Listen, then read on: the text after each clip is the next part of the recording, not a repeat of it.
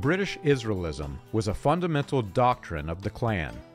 When the Klan was founded, it declared itself to be in existence for the preservation of the white, Gentile Protestant, Anglo-Saxon blood of the world.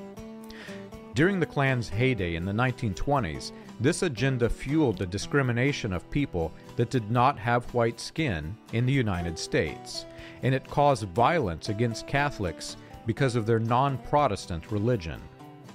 When the Klan imploded after the nation realized that it was a domestic terrorist organization, William Joseph Simmons and Roy E. Davis vowed to take the agenda to all parts of the world. According to Davis, the Flaming Sword invited membership to all foreigners who were white, Gentile, and Protestant internationally.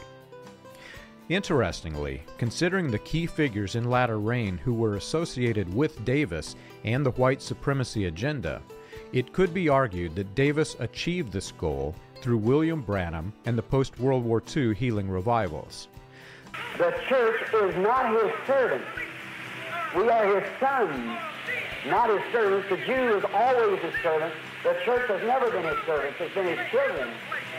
See? The servants. And I heard the number of them were sealed, and there were sealed 144,000, all of the tribes of the children of Israel. Now look, all Jews. The Christian identity doctrines produced by white supremacy were spread to all parts of the world by Branham, repackaged as the serpent's seed. You can learn this and more on william-branham.org.